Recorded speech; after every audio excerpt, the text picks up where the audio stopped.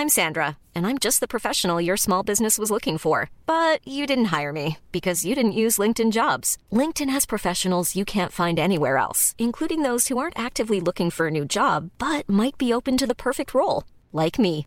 In a given month, over 70% of LinkedIn users don't visit other leading job sites. So if you're not looking on LinkedIn, you'll miss out on great candidates like Sandra. Start hiring professionals like a professional. Post your free job on linkedin.com/people today. Many of us have those stubborn pounds that seem impossible to lose, no matter how good we eat or how hard we work out. My solution is PlushCare. PlushCare is a leading telehealth provider with doctors who are there for you day and night to partner with you in your weight loss journey. They can prescribe FDA-approved weight loss medications like Wegovy and Zepbound for those who qualify. Plus, they accept most insurance plans. To get started, visit plushcare.com/weightloss. That's plushcare.com/weightloss.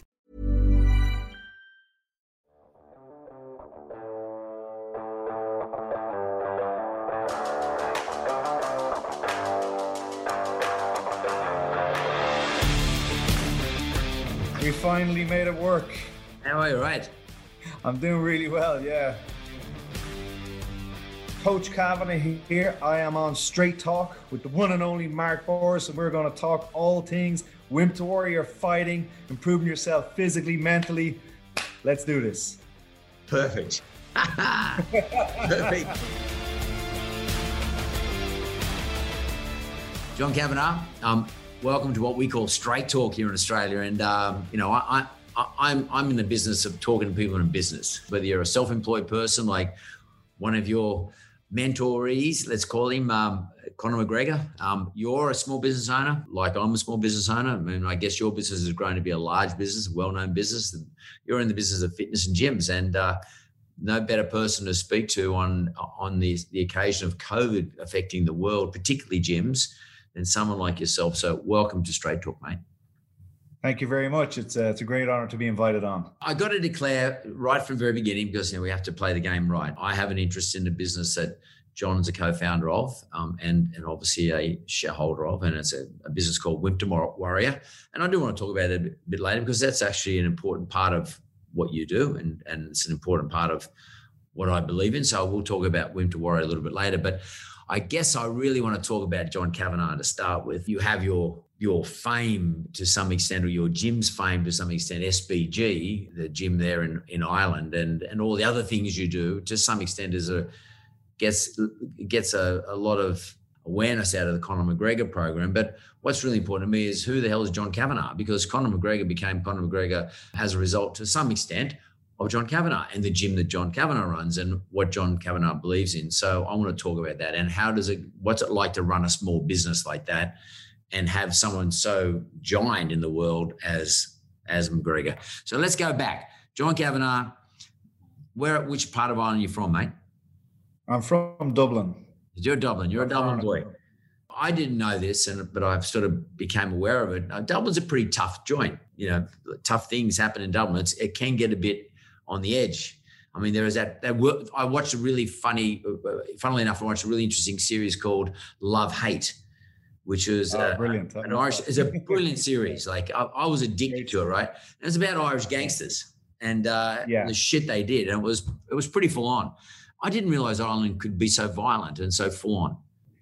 That world tends to stay within that world. Like we do have, unfortunately, regular-ish gangland killings in Dublin and surrounding areas, but it tends to be one gangster killing another gangster. There's not too much spilling over into regular life, thankfully. But sadly, like a lot of big cities around the world, we have, there's drug issues and so on. So there's always going to be factions trying to fight for the big areas to sell in. And that's what it tends to be is teenagers and guys in their 20s, sadly falling off the right track and getting sucked into these gangs and it doesn't end well. Because the tradition of fighters in Australia, the tradition, not so much in the last five or 10 years, but prior to that, all the great fighters like Jeff Fennick and Anthony Mundine, a lot of them they've come from the wrong side of the tracks. and a lot of them actually have not underworld, but like gangster associations. Like we have bikies in Australia and all sorts of things like that. And they tended to infiltrate the fight game here, at least the boxing game, not so much the UFC or the MMA game, but definitely the boxing game. Is that something that you experience like in your gym environment in Ireland and in Dublin? I mean, and is that where you came from, or you come from a different environment? Yeah, I didn't come from that boxing scene. There was actually quite a high profile shooting at a boxing weigh-ins a couple of years ago, which more or less ended the pro boxing scene in Ireland, because unfortunately that side of the sport had been badly riddled with the cancer that is gangland violence and so on. The amateur scene is very different. The amateur boxing scene is still, it's world championships and Olympics and clean living, and still boxing is providing that great service that they're, every working class area in Dublin has, if not one, probably a couple of boxing gyms. And you just hear the usual hundreds, if not thousands of stories of kids that kind of dangerous middle teens age where they're going to go one way or the other, and they just sort of fell in love with boxing and have gone on to either do great things in the amateur scene, and then, they're in their mid-20s by the time they're wrapping it up, and they're somewhat safe. You're out of that danger period of your life. I came from more martial arts, karate, kickboxing. That was more my world in my teens. And then in my late teens, I saw UFC 1. And then from then on, it was anything MMA related. And I did do a little bit of boxing, but not a whole lot. It was more grappling, wrestling, jiu-jitsu, kickboxing. That was kind of my scene. And why did you do it that way? Why did you do MMA or kickboxing or jiu-jitsu or any combination of those things? What was in it for you? What was your deal? So I got really where it all began was I got badly beaten up when I was about 18 in front of my girlfriend. It was a very traumatic time of my life. I look back at it now and I could see I went into depression over it, and I felt all my confidence was gone.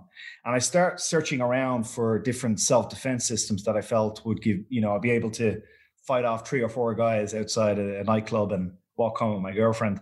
I realized now what I was looking for was something to give me my confidence back. I happened to come across a video, a VHS. You and I will remember those. Yeah. Anybody else listening, you'll have to Google that. I saw Hoist Gracie win UFC 1 quite easily. And what straight away appealed to me is that, first of all, he was the smallest guy this was when it was open weight, but he reminded me a little bit of me. He looked like a kind of a quiet, meek guy. There was no bravado about him. He wasn't some kind of big muscle guy that I didn't feel I could relate to. I felt I could relate to him.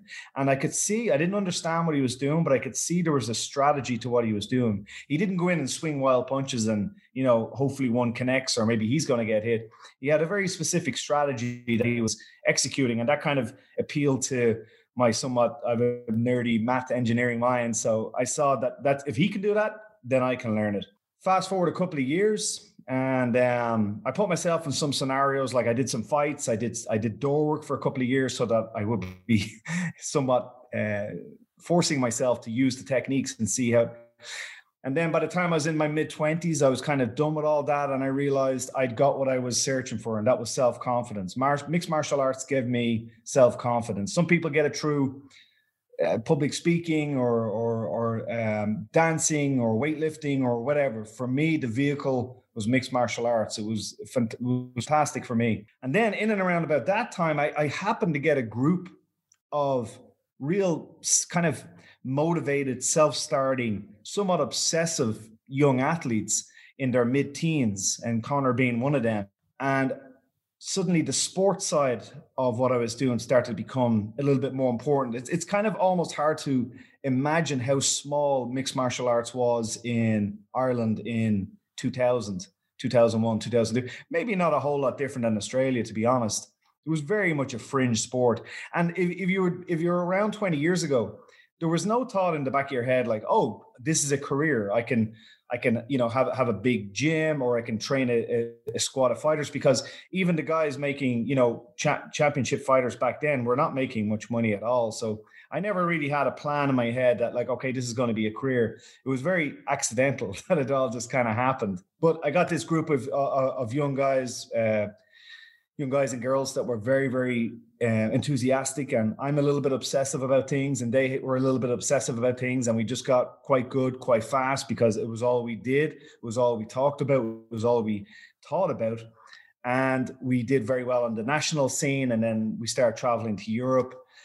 And then, you know, for Conor, it was 2013. So what's 8 years ago, he had his UFC debut, and then here I am talking to you. So I guess things have gone well. Well, yeah, but like, maybe you're being a bit modest there, but you also have a degree in mechanical engineering, is that right?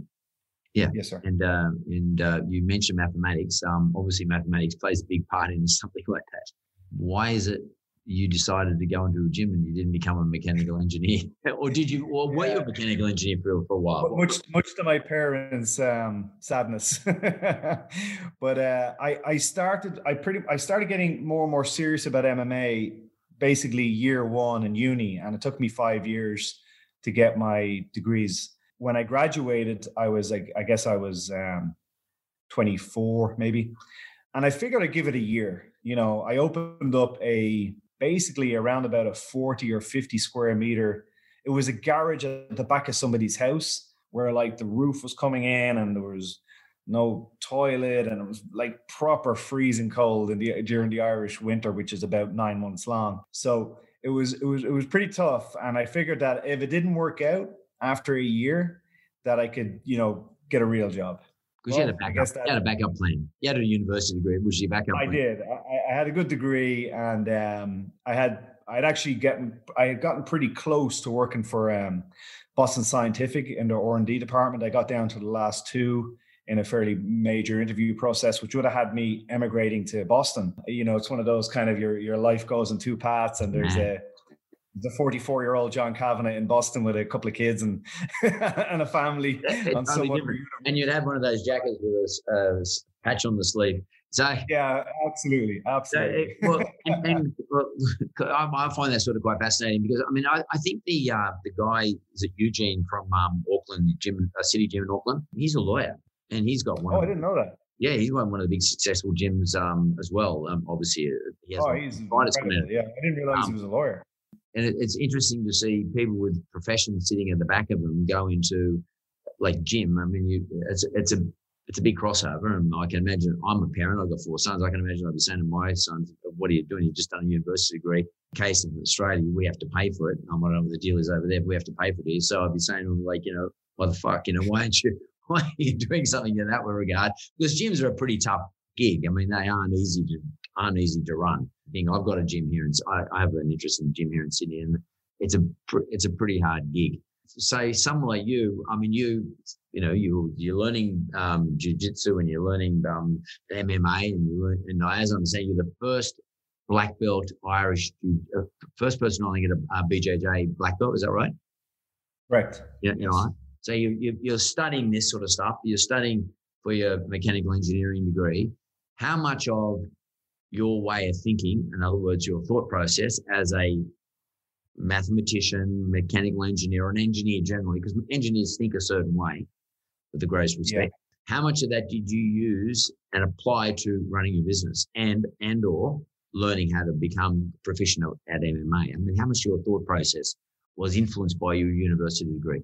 Yeah, a lot. I'm certainly jealous of Eugene. I think being a lawyer would have been a lot more useful for me. But that wasn't my road. But certainly engineering teaches you how to learn. And that was important for me because when I started Brazilian Jiu-Jitsu, there was nobody doing it in Ireland. I was pretty much the first one to do it. I was very lucky that I met a great judo player, Andy Ryan, and he happened to be very good on the ground as well. Like most judo spend most of the time just on the throws. There's not a huge amount on the ground. He was exceptional on the ground as well. So that I was lucky with that. But even just putting the lesson plans together and how to get a group of people from level 1 to level 2. Like I had no background. I had no sports science degree. I hadn't played sport myself at any level we're talking about. So all of that had to be kind of learned from first principles. And certainly, like I said, engineering, it can be quite general when you graduate as a mechanical engineer, you can end up in numerous fields. So I believe what they aim to do is to teach you how to learn. So no matter what you go into, you can pick it up quite quickly. And that's what that I felt that was certainly a help for me at the beginning. You said there about applying it to my business. I would be honest and say I wouldn't have considered myself a businessman until maybe 3 years ago or 4 years ago. I was obsessive about sport. I was obsessive about how to get people skillful as quickly as possible and trying to learn the other areas, including, nutrition, strength and conditioning, and so on. And it wasn't until my late 30s that my own coach, Matt, started really pressuring me to apply some of that effort and attention towards ensuring that I had a decent business. I was still single, no kids, into my late 30s. And then I met someone and started getting serious. I wanted to be able to buy a house and buy my gym, buy the building that my gym is in, and, start getting a bit more, my feet, a bit more real and start, having some sort of plan if whatever was to happen with MMA happened, and, at least have a stable gym, gym running as a stable business. Like you would find it probably, I don't know what way you'd find it, whether hilarious or terrifying, if you spoke to most MMA gym owners about just how little interest they have in how things are going in their gym. You were to ask them very simple questions. Like for me, it was my coach saying, okay, well, last month, how many inquiries did you get? And of those inquiries, how many became appointments? And of those appointments, how many became full-time members? And I would just shrug my shoulders. I don't know, but there seems to be a good group of people in there training at the moment. So thumbs up. Whereas I had no idea about, my churn rate of 50 people join in January, and many of those are still there in December. So all of that started becoming very interesting to me then, because it was learning a new skill. Again, I do know how to learn something. I know that you have to make a lot of mistakes quickly and get over that ego. So I can apply that to learning guitar. I can apply it to learning business. I can apply it to learning a new language. It doesn't matter for me. It's all the same. There's a process. And that's what I've been trying to get good at the last few years. And then I've been very, very lucky becoming closer and closer with Nick Langton. That's I would describe, like yourself, a black belt in that world. And I'm maybe a lowly blue belt. And he's a very patient mentor, and he takes his time explaining all the TLAs, 3-letter acronyms, about what all these business terms. So it's been a very actually interesting period for me these last few years. So learning from my point of view, I often say this to people who are in business. One of the most important things is you've got to keep learning. And quite frankly, it's about learning how to learn, which you learned at university, which you would have had to practice at university. And a lot of people don't get that opportunity, but learning how to learn, but also learning in itself and having learning as an outcome. Like learning about your skill or your business. I often say that in one of the themes, it seems to me from some of the research I've done in relation to you, is that you want the people who come into your gym, you want them to learn. It's not just coming in to fight or to wrestle or just to get fit. It is about a learning journey. Is that a theme of your gym, and also of your charges, the people that you are in charge of, the people you're looking after? Conor, for example. From what I can see, from what I've read, you're trying to make him be good at learning about his craft and everything about his craft, not just about how to wrestle or how to strike, but everything about his craft. Yeah. So, at the start, you are teaching people how to hold their hands. I know you do a little bit of boxing, so you certainly have to learn those fundamentals. If you walk in and that you hold your hands this way, you're not going to get too far. So there's certain things you have to do. And then after that, I believe the real role of the coach is to get out of the student's way, that you let their personality start to come out. And that's what we would call style in fighting. Conor has a very distinctive style. I have a fairly big-ish roster, like Eugene. And you could pick 5 of his top guys, and the 5 of them fight in completely different ways. However, they will have the fundamentals of their striking stances. They will have the fundamentals of the positions on the ground. And then I'm sure Eugene would agree, you have to somewhat cut the reins and let them off and let them experiment. And I think the role of the coach is that we have to set up a gym environment where it is safe to fail. That's what I tried to do early on, is get them failing fast, but failing up towards success, failing up towards improving, rather than failing down towards quitting because it's, either the challenges I'm setting them are too hard or their ego just can't take it. Whereas if you've learned early on, and jiu-jitsu is a great vehicle for this, is that you learn how to tap. You get caught in an arm lock and a choke, and it's kind of a really fun game because although an arm lock could be a devastating technique in a self-defense situation, you break someone's arm, in the gym environment, you tap, you smile, you say, okay, motherfucker, I'm going to get you next time. And then you go again, it's a lot of fun.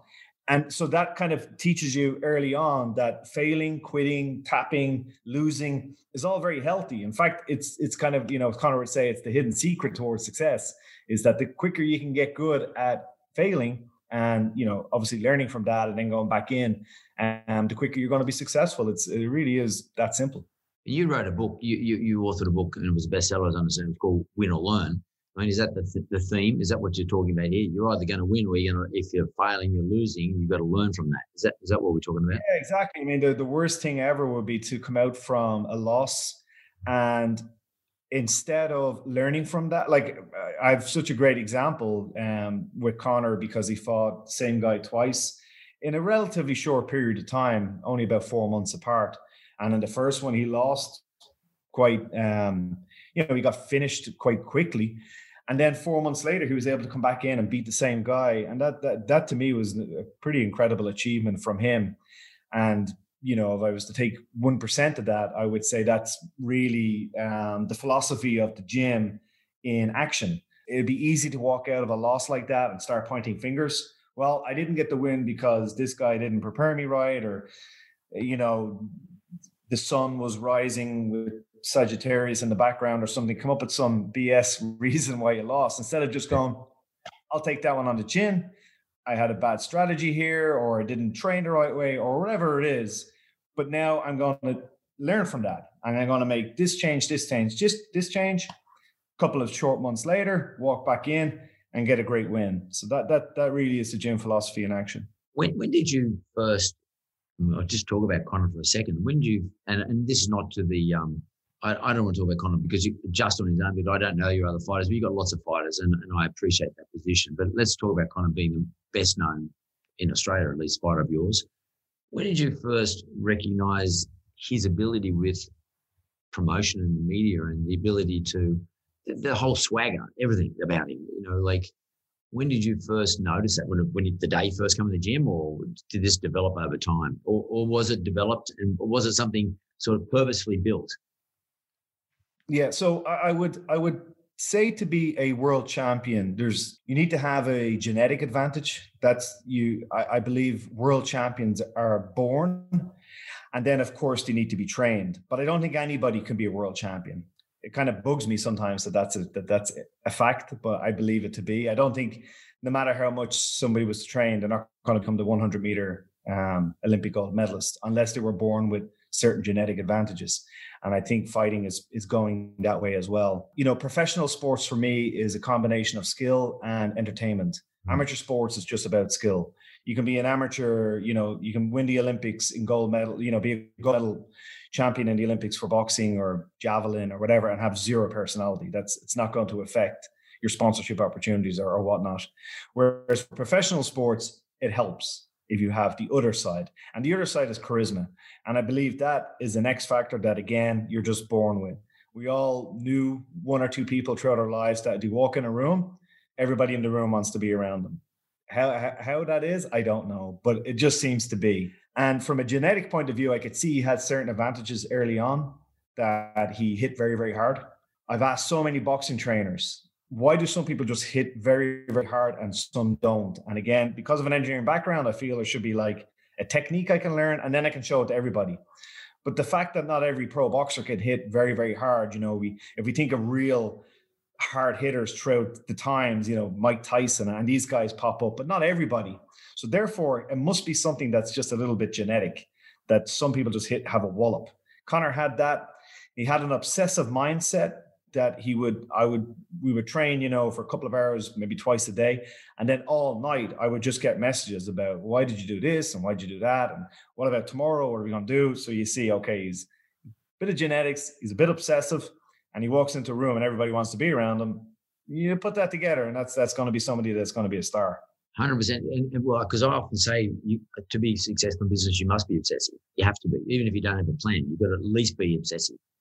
And that could mean you just absolutely love the thing you're doing. It doesn't have as fighting or running a flower store. But I mean, you've got to absolutely love and that thing's got to dominate every one of your thoughts 24 hours a day, from my point of view. Otherwise, it won't work. You can't be part-time at anything, or be successful as a part-timer, or be as successful as, say, someone like Conor or you have become as a trainer, unless you're obsessive. You said right early on that you were obsessed with the gym thing and running your gym and the fight game. And I can just sort of see by looking at you, I know obsessive people.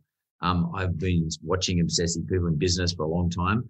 I can just get it. I get it by interacting with you, which is actually interesting, because one of the great things about COVID is we have these opportunities to sort of talk like this on Zoom. I would never have got over to Ireland or to Abu Dhabi anywhere to talk to you. So, and I'm actually getting the sense, I can see it. I can see when you talk. And two obsessive people, a trainer and a fighter, is a pretty good combination. Then you add the personality, the skills, your skills as a trainer, his genetic skills and his personality on top of it. That sounds like a pretty good winning formula. Then you overlay with obsession. Perfect storm, yeah. It's a pretty good storm, 100%. How much of that rubs off onto all the other people within your gym? All your other players. He demands perfection from himself first.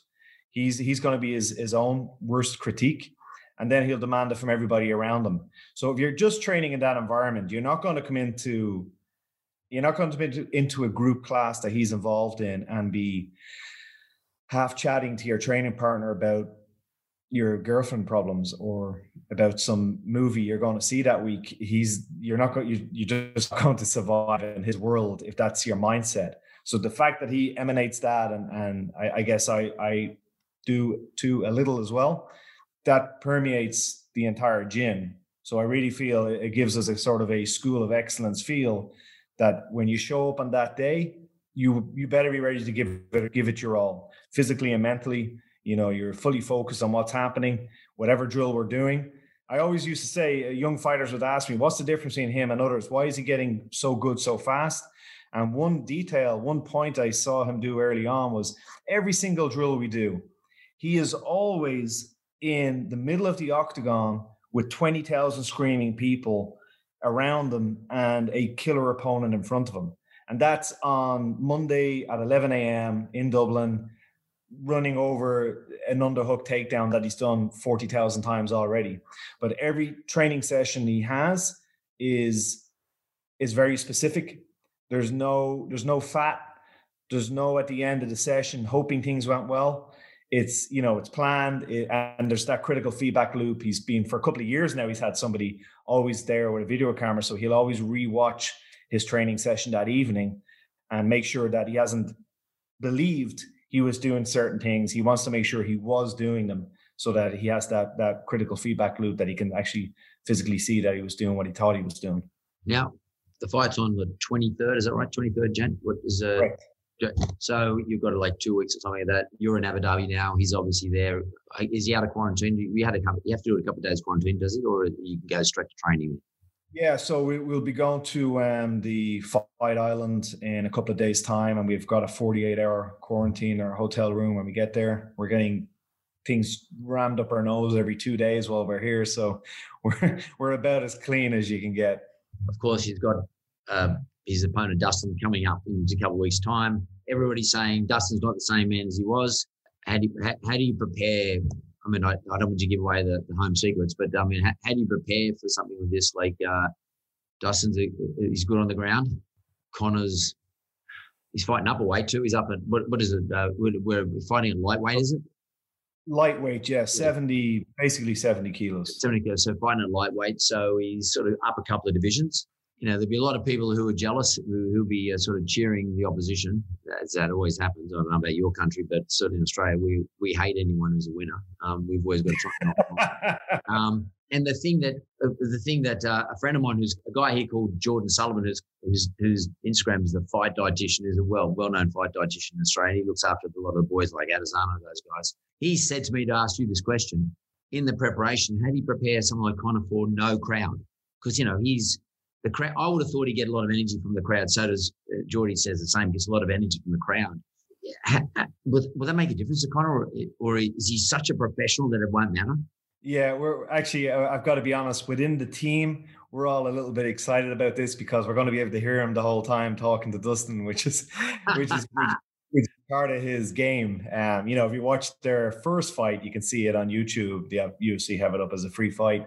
You can see his mouth moving quite regular, but we had no idea what he was saying, but now we're going to hear everything. Is it a sledge? Is it a sledge? Like what we call a sledge, you don't look all that fit. Like, is he sort of sledging him, sort of making him, trying to bring him down, or is he just saying, what is he saying? Like, how's he deal with these guys? What's he saying? I've heard a few things that, like, if you watch on the fight, Dustin tries to throw a leg kick and Conor checks it and he goes, what was that? And it's, or like if you try to punch and he slips it, he'll kind of look and say, who are you trying to hit? And, he's a master at that. And I think maybe Aussies is the same, because when he started fighting Americans and he would be so quick at comebacks in press conferences, they just looked lost.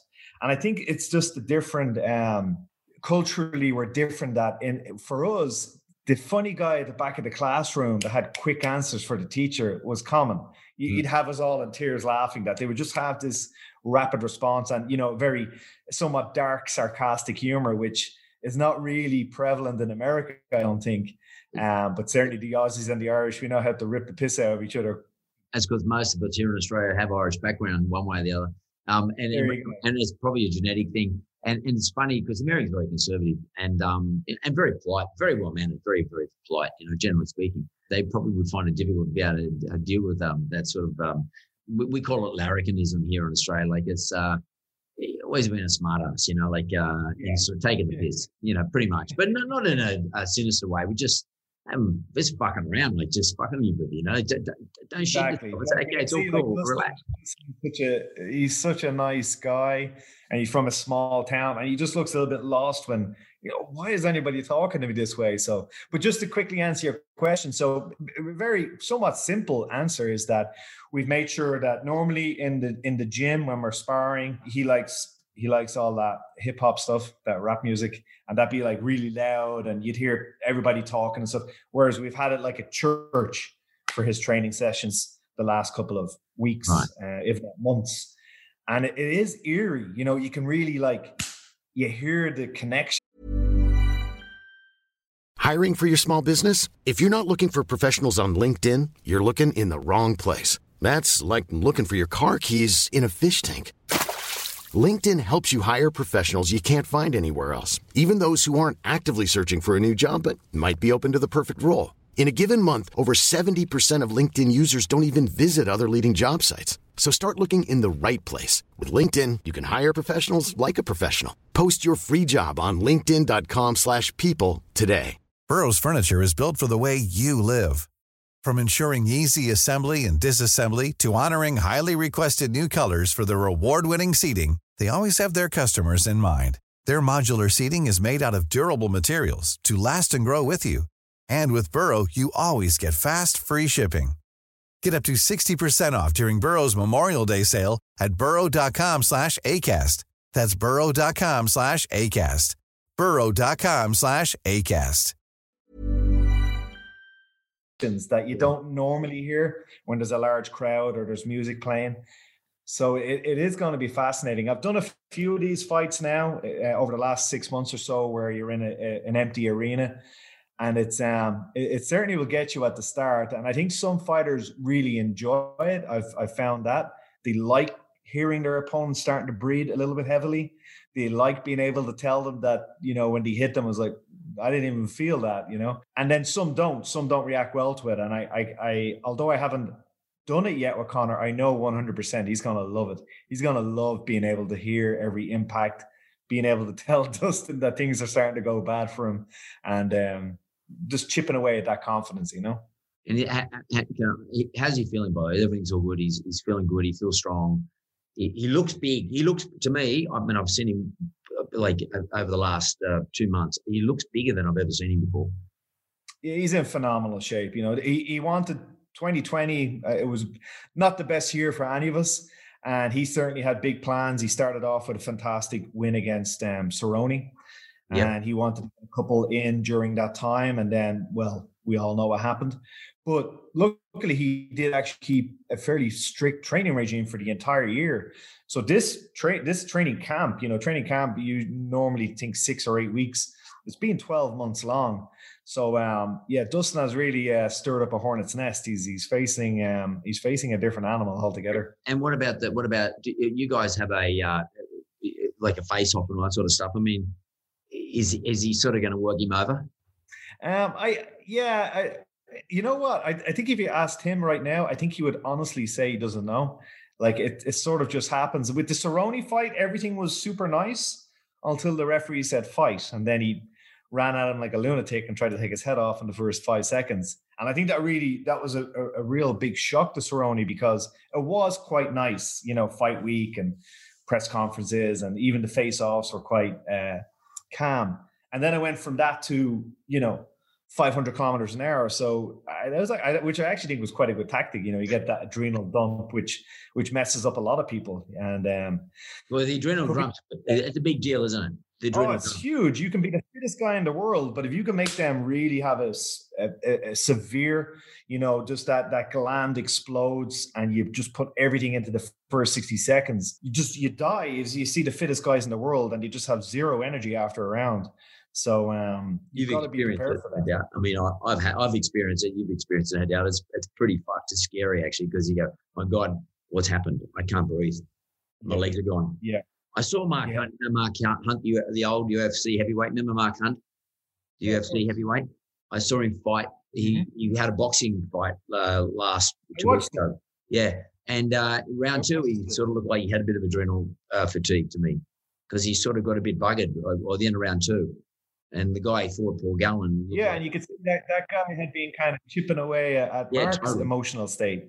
The weigh-ins, he looked really out of sorts. And I was thinking, how is this guy after making Mark so emotional? You know, Mark, I've seen him compete in K1 and MMA. He's very calm. But this guy, he had figured out a way to get under his skin. And, he won, didn't he? Did he beat Mark? He beat him. He beat Mark. I spoke to Mark last week because we're pretty good mates. And he said to me that it's a big chance that Paul Gallen, who's a boxer, will agree to fight Mark in an MMA fight as a rematch, which is a pretty brave thing for a boxer to say to a guy who's that good at MMA. It's just a couple of kicks from Mark Hunt. Oh my God, he's right in the back of the calf. There'll be a bit of trouble. Be a bit of trouble. I want to quickly turn to. I mean, I read something from you where you said that running a gym is about the people who come back every month after month, who've got the money to pay. And it isn't necessarily just about the world champions like Conor, et cetera, who are great to train, great experience for you.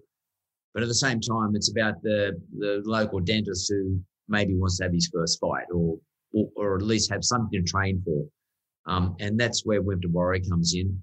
I think it's a brilliant concept, which is why I invested in it.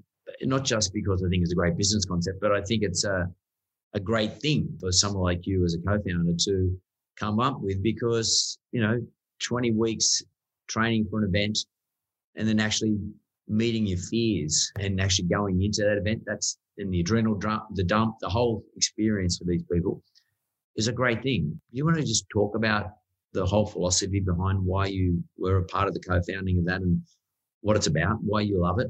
Certainly the stories we're getting back from people that have completed it, because there's one thing about a physical transformation. You could do a 100, basically it's 100 lessons. That's the length of time for a program. And if you do 100 lessons of, weightlifting with some adjusted diet, you could get quite dramatic before and after pictures. And we certainly get them. And they're always good to throw up on Instagram. They're very visually grabbing. But that side of it is probably the least interesting side for me. It's the real growth, internal growth. And it's kind of going back to what got me into mixed martial arts in the beginning, that I was sort of bullied, not terribly, like maybe a little bit more than the average going through my school life. And then I had a fairly traumatic experience outside a bar I told you about. And I went into mixed martial arts, and it made me who I am today. Absolutely no doubt about that.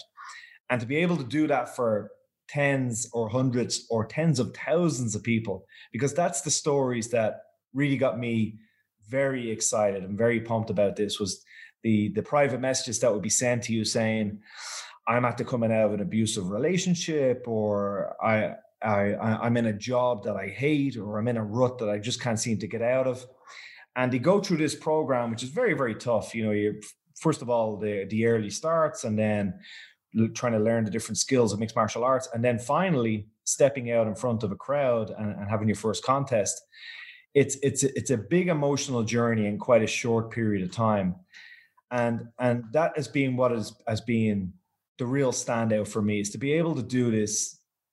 The process that took me 10 years really to get through, to do that for people in 100 lessons in a condensed 20-week period is amazingly rewarding. I don't know how much longer I'll be involved in the pro scene of mixed martial arts.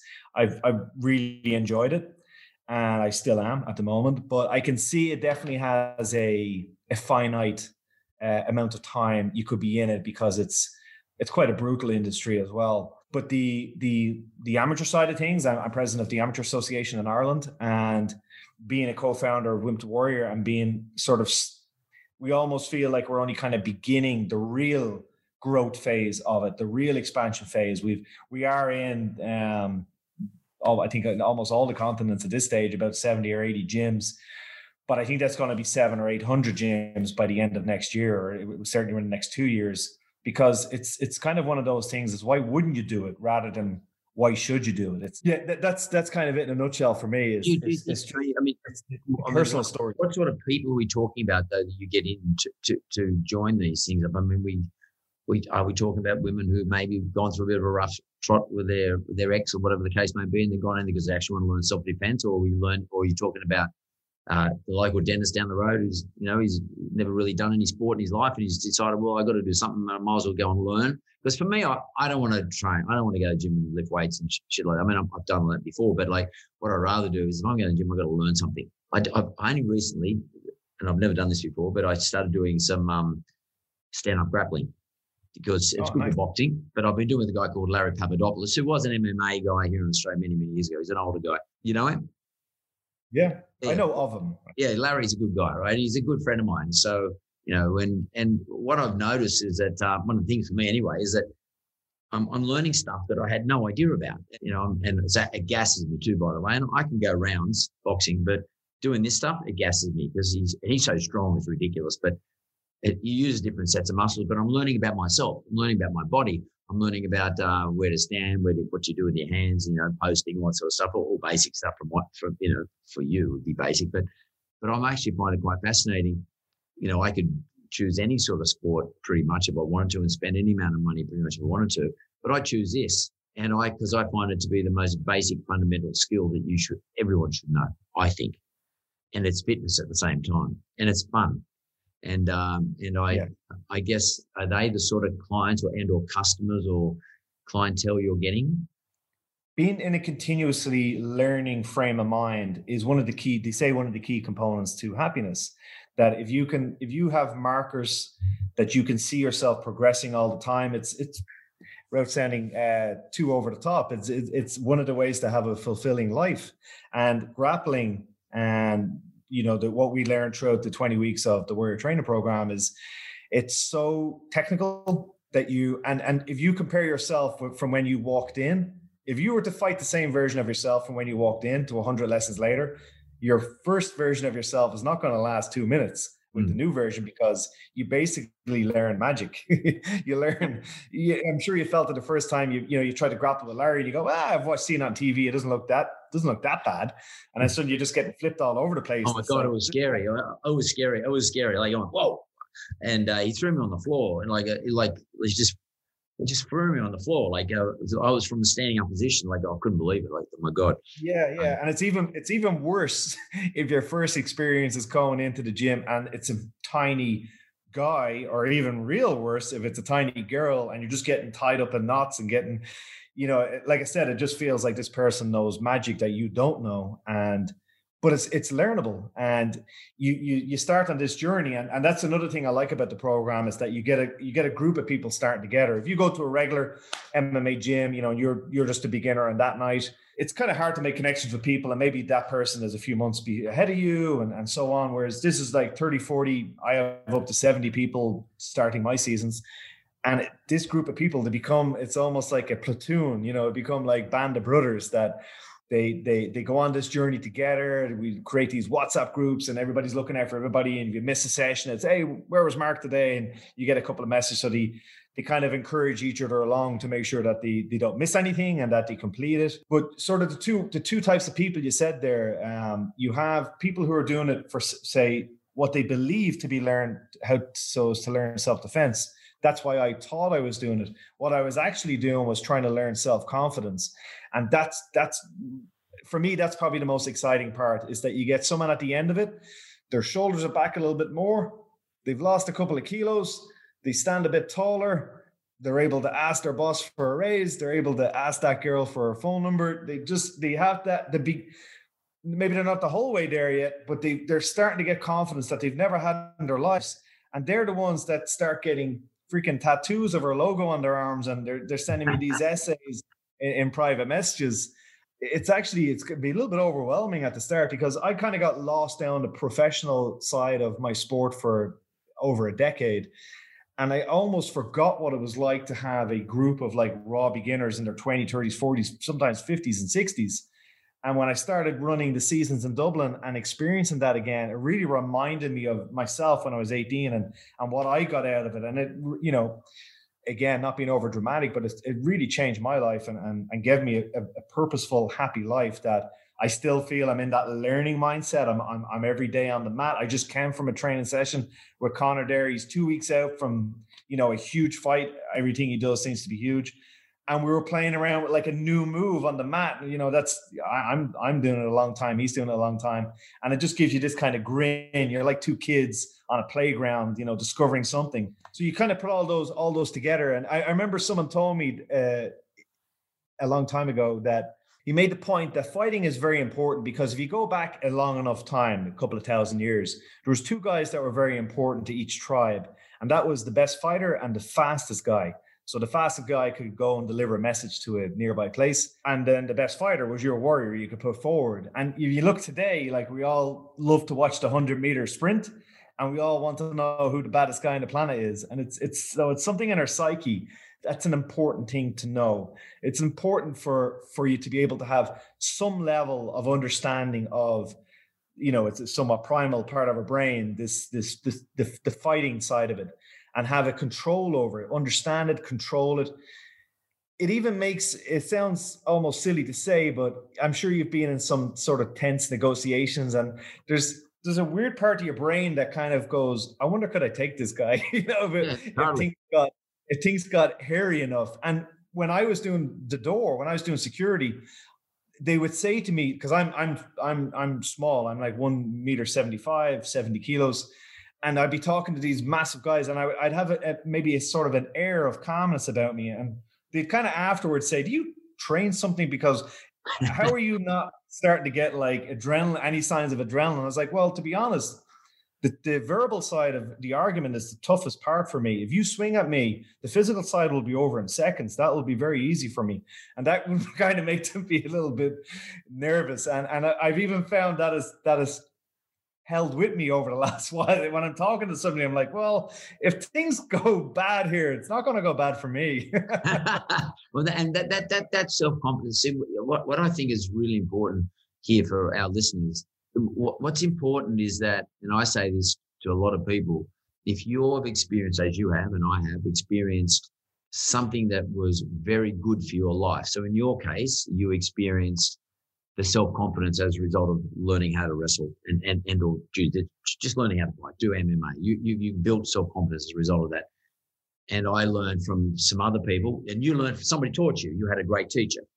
And I had a great teacher in business. I had a very famous Australian guy taught me in business. And, as a result of that, he and I did some great things in a big sense. And he taught me a lot of things. And as a result of that, I feel as though I'm obliged to pay that experience forward and or get people like yourself to share your experiences with my audience so that they can learn from the best, say someone like you and or other guests I have on. What you're doing in your business, you're paying forward. You're paying forward self-confidence to those people who probably don't have self-confidence. And that's, to me, that's the greatest measure of success as a businessman or a businesswoman. If you are ultimately in the position to pay forward the very thing that you got out of the business in the first place. And that's what you're doing, whether it's a Winter Warrior, whether it's helping out your elite fighters, mucking around with Conor 2 weeks out of a fight, trying to learn a new move, just stuffing around with him. That's, to me, that's the definition of a successful business person. And for me, it's not about the money. I mean, it's great making money, don't get me wrong, but that's important. But it's about being able to pay forward and have that understanding that you have got something that you can pay forward. And that's something you've got. Yeah, you're spot on there. And like you said, money solves money problems, but it won't fix anything else other than that. It's up to you to fix the other stuff. And that's what I've gotten from my journey with mixed martial arts. And that's what this new vehicle that now I'm starting to become obsessive about Winter Warrior, and about trying to share that with as many people as possible, because I know it's not a guess. I've done it for so long now, and I've done it with so many hundreds, if not thousands of people. And I've seen where it's brought them after a specific length of time training, emotionally. And yeah, it's hard sometimes for me to put this into words. It's more like a feeling. And like I said, I've just had so many people come up to me at the end of, now that we have it in a very structured manner. Before it was just like, okay, well, just join the MMA gym, and day 1 you might be sparring, and day 2 you're doing whatever. And then most would drop off after a couple of weeks. The training was just a little bit unstructured, and there was no real, not that I'm a fan of goals, I'm actually quite against goals, but there was no real end to it. Whereas now it's a very structured 100 lesson course, and you're going to learn this, and at the end of it you have a challenge, and you'll see physical changes, you'll feel the personality changes. It's that's going to keep me going for the next couple of decades. That's what I want to really throw myself in. And like you said, the more people I've come up to me at the end of it saying, I didn't want to say at the start, but I joined this because I was bullied in school, or I've been bullied in work, I've been bullied in my relationship. And now I feel a little bit more self-confidence, the ability to stand up for myself, to say if I'm not feeling comfortable in situations, and be comfortable walking away from certain toxic people. That's incredibly rewarding to me. Sort of rewarding for me just to be able to sit here and listen to, like, you're a bright person, you're a smart guy. I mean, you're and your fighters, take for example someone like Conor. He like attracts like, I think. So he's a smart guy. He's a fighter. He's a smart guy. He is a very, very intelligent guy. I know Alex Volkanovski. They look at him. He's not great on the gab, but he's a smart guy. I've spoken to him many, many times. He's onto it. He knows it. When you can have a business life like you've got, and surround yourself with intelligent people who know what they're doing, who are passionate about what they're doing, and you can sort of smile to yourself about their obsession. For me, when you get involved in those environments, like I'm talking to you now, and you do every day with Conor, you know that you're sort of fulfilled something in your business life. You're fulfilling because, like, sometimes business can become really dull. You're going to doing the same thing every day, turn up every day, doing the same shit every day. Wake up at 4 o'clock in the morning, and Jimmy Cricket starts scratching his legs over your head, and you think, fuck, what am I going to do? I've got to fix this. I've got to sort that. I've got the taxation department chasing me, whatever it might be. There's always some shit going on. There's always something going down, and everybody's listening. I want you to know this. Like, I'm sitting here talking to John Kavanagh. Our lives are not perfect. There's always some shit going down. There's always something we're dealing with. There's always a bushfire. There's always something going on. But the thing that always drags us back into what we're doing, that keeps us going, keeps us. That's our purpose, the reason why we're there in the first place. And it's having the ability then to interact with intelligent people who are passionate, people who are obsessed, and being able to smile at watching them go through the very things that we've all gone through. That's the stuff that I think our listeners, your listeners, and my listeners That's what I want to say to them. John Kavanagh does this sort of thing all the time. And the thing that keeps him going is just the little wins, the little small wins. Watching someone come out of it feeling good. Watching, it's not the money they pay you. It's just watching the little things that you'll pick it up. John Kavanagh will pick up. You'll see somebody the other day who thought when they first walked into the Whip to Warrior program, you thought maybe they won't make it. They're probably going to tap out of this because it's going to be too difficult for them. Then you see them after week 12, 13, still there. That'll just ring a little bell for you. They're the little wins. They're the little wins that keep blokes like us going. Or otherwise, you might as well just give it away because it becomes boring. Yeah, absolutely. And it's kind of, it's somewhat why I'm against goal setting. I prefer having a system to feel like I've won every day. I always use the example that if you have a goal to maybe lose 5 kilos and you give yourself 6 months to do it, kind of every day that you haven't hit that target on the weighing scales, you have a bit of a losing mindset. And then after 6 months, you step on the scales and you've made the weight. Okay, you have a winning feeling about you, a winning mindset that one day. But it took you 6 months to get it. Whereas if I have more a daily approach, that today I taught a class earlier on before I come on here, and I can tell you right now it's the best damn class I've ever taught. And tomorrow's class is going to be just as good. I have certain goals I want to hit today with getting a 20-minute workout in, and there's certain meal that I want to have this evening. I'll go to bed feeling like a winner because I'm going to achieve all of that today. So I'm every day feeling like a winner. I feel every day that I've hit certain goals. If you want to use that word, I know people love the idea of goals, so I'll use that word. Whereas I find that takes care of my future. If I'm doing that every hour and every minute, every hour, the days start to form a certain shape. And then my future self, I kind of use the analogy like in Back to the Future. He's playing the guitar and he sees the picture of himself starting to form. That future self, whether that's somebody training another couple of world champions or that person, the Winter Warrior has gone absolutely nuts and it's in every gym in the world. Have another few kids, whatever that is, it will take care of itself because I'm in a winning mindset every hour of every day. And when I'm in that frame of mind, things start happening much more easy, much easier. Can I ask you one quick final question, Blake, on that? Because that's an important thing. Some people say, oh, well, that's easy for him. But is it fair to say, I do this. I actually look for the win, even if I don't care whether it's negligible. I'm looking, whether it's every hour of a couple hours, I'm looking for the win. I could easily just go, oh, what a shit day. But I'm always looking, what did I, like you just said, I had a good meal. I ate well at lunch. My lunch was healthy. That's a win. Simple. Yep. My kid gave me a kiss on the cheek. The mat speeches I have with the guys about you reaching for the bottle of water over the can of Coke, that's a win. Well done. You achieved something today. Don't lose yourself and like, okay, well, 6 months from now, I want to look like this Instagram person. Like, forget that. Win your next meal. Like you said, you're going to sit down and you're going to take it a little bit easier on the fries and you're going to have just a little bit more vegetables. You're going to push the can of Coke aside and have a bottle of water. You're going to get up an hour earlier than you normally do. You're going to maybe show gratitude to 2 people that you bump into that day. You're going to go to bed a little bit earlier than you normally do. All of these things are very achievable. It's not expensive. You don't need anything to do it. You can follow free work. You can do a 20-minute workout on your phone, stick it up there and go on to 20-minute workout on YouTube. And there's another win. And when you start getting into that mindset, you say there's no difference between a lucky person and an unlucky person. A lucky person just spots opportunities that an unlucky person will walk past. And you get yourself into that mind frame of always seeing the opportunity for wins. And every day you're getting these small wins, bang, suddenly something comes along and there's a big win there.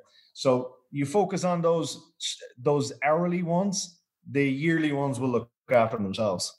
And in your gym and with your charges, say someone like Conor, is it your role to actually always bring them back into that position, always remind them of the little wins that they're making as well, and to your staff and everybody in your business? You're the boss, you're the leader, you're the owner. Are you doing that with everybody else? Yeah, that's like you said, that's your role as the person who's kind of opening up the door to gym, is that if I can have that attitude, if I can lead with example, lead by example in that, that's going to permeate through the staff and my assistant coaches, and hopefully onto the fight team and everybody that's in the gym. And you want to be. I never wanted to own a gym where I'm walking through and there's full of freaking dickheads, and there's people posing in front of mirrors and people snarling at each other. I wanted to go through somewhere where it was people were smiling, happy. Like, I'm involved in the government process of getting my sport recognized. And anytime I'm speaking to, I'll use your term, poly. You call it politician, poly, right? Anytime I'm speaking to a poly, I say, look, don't even tell me, because they would still make the argument, your sport is for, thugs that just want to fight all the time. I say, look, don't even tell me when you're going to drop by. Just drop by my gym at any time of the day, any day of the week. And I've had a few take me up on the offer. And they always say the same thing, that they're surprised at the array of different people, whether it's a 6-year-old doing a kid's jiu-jitsu class, or it's a 55-year-old woman doing some work on the pads.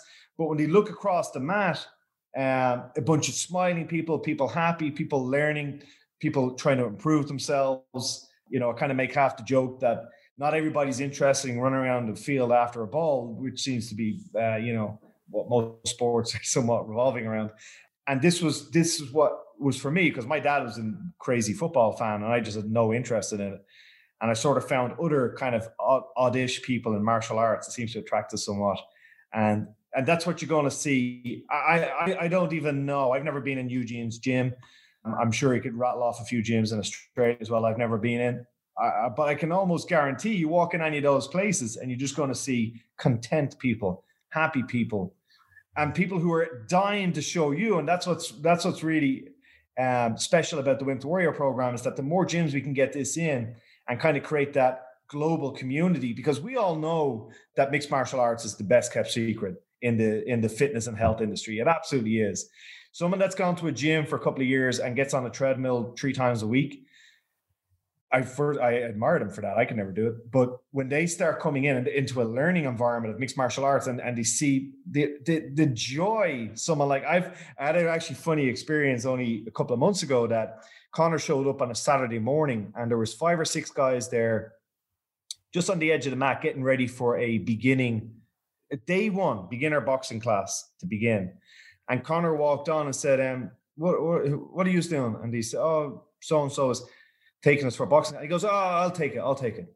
And there was 5 or 6 people that just froze, And he takes like an hour and a half class, like showing a bunch of guys in their 30s and 40s that had never made a fist in their life, like how to stand the correct way, where to put their hands. This is a man that has enough. He could be off on a jet somewhere, often living on an island. But we all have this in us that we want to pass it on, like you said. And we get such joy. And I just watched from the top, just looking down at Conor, and this big ear-to-ear grin that someone finally threw, a correct one too. And chatting to him afterwards. And we all got that big kick. And that's what we want to give that to so many more people, and give gyms, martial arts gyms, that maybe are not great at marketing themselves. I certainly wasn't good at it for a long time. So is that the average person, I'll use the quotes, the average person sees mixed martial arts as a vehicle that they can use. It's not, don't be thinking like, well, I'll go to the gym for a year or 2 and then I'll try it. I'll get fit first and then I'll try it, because you never will. You will get fit through this. Join up, give it a go. It really will. Again, not being over dramatic, it really will change your life. You'll have a physical transformation, but more importantly, a mental transformation, being around the type of people that do this. Well, I think what you're doing is, and probably more importantly, the way you're evangelizing it is because it's real. Like, you're someone who can really talk about it. I mean, you've done it all. The way you're evangelizing not the business, but the evangelizing the outcomes for the people who participate in coming onto the gyms and trying out the process, whether it's Winter Warrior or anything similar, it's fantastic. I really appreciate John Kavanagh's time in, I guess you're in Abu Dhabi, are you? You're in Dubai.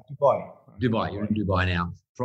Before you go off to Fight Island, with Conor McGregor, probably one of the greatest or the best known UFC, MMA fighters, and you've taken the time to sit down and talk to me, mate. I've been fascinated with the conversation. I can't wait for Ireland to let Australians go back to Ireland and have a look. I'm going to come to your gym. I'm going to make sure you're there. I'm going to email you. I want to hang out with you, and maybe by that time I'll know enough about it. We have the same passion sense as well. Sorry. Yeah, we have exactly. Same. Well, basic black. If it's fucking black, I'll wear it because I don't have to worry. I got 10 of these bloody things. I wear them every day, one every day. Everyone probably thinks I don't wash them, but I do. But I really appreciate your time. And by the way, I don't know if it's cool to say good luck but I wish everyone all the very best for the 23rd. And you know, I don't know Conor McGregor. Pass on my regards to him, and everyone here in Australia. We'll be all rooting for him. Much appreciated. Thank you so much. All the best. Talk soon. Ciao. Bye-bye. Bye.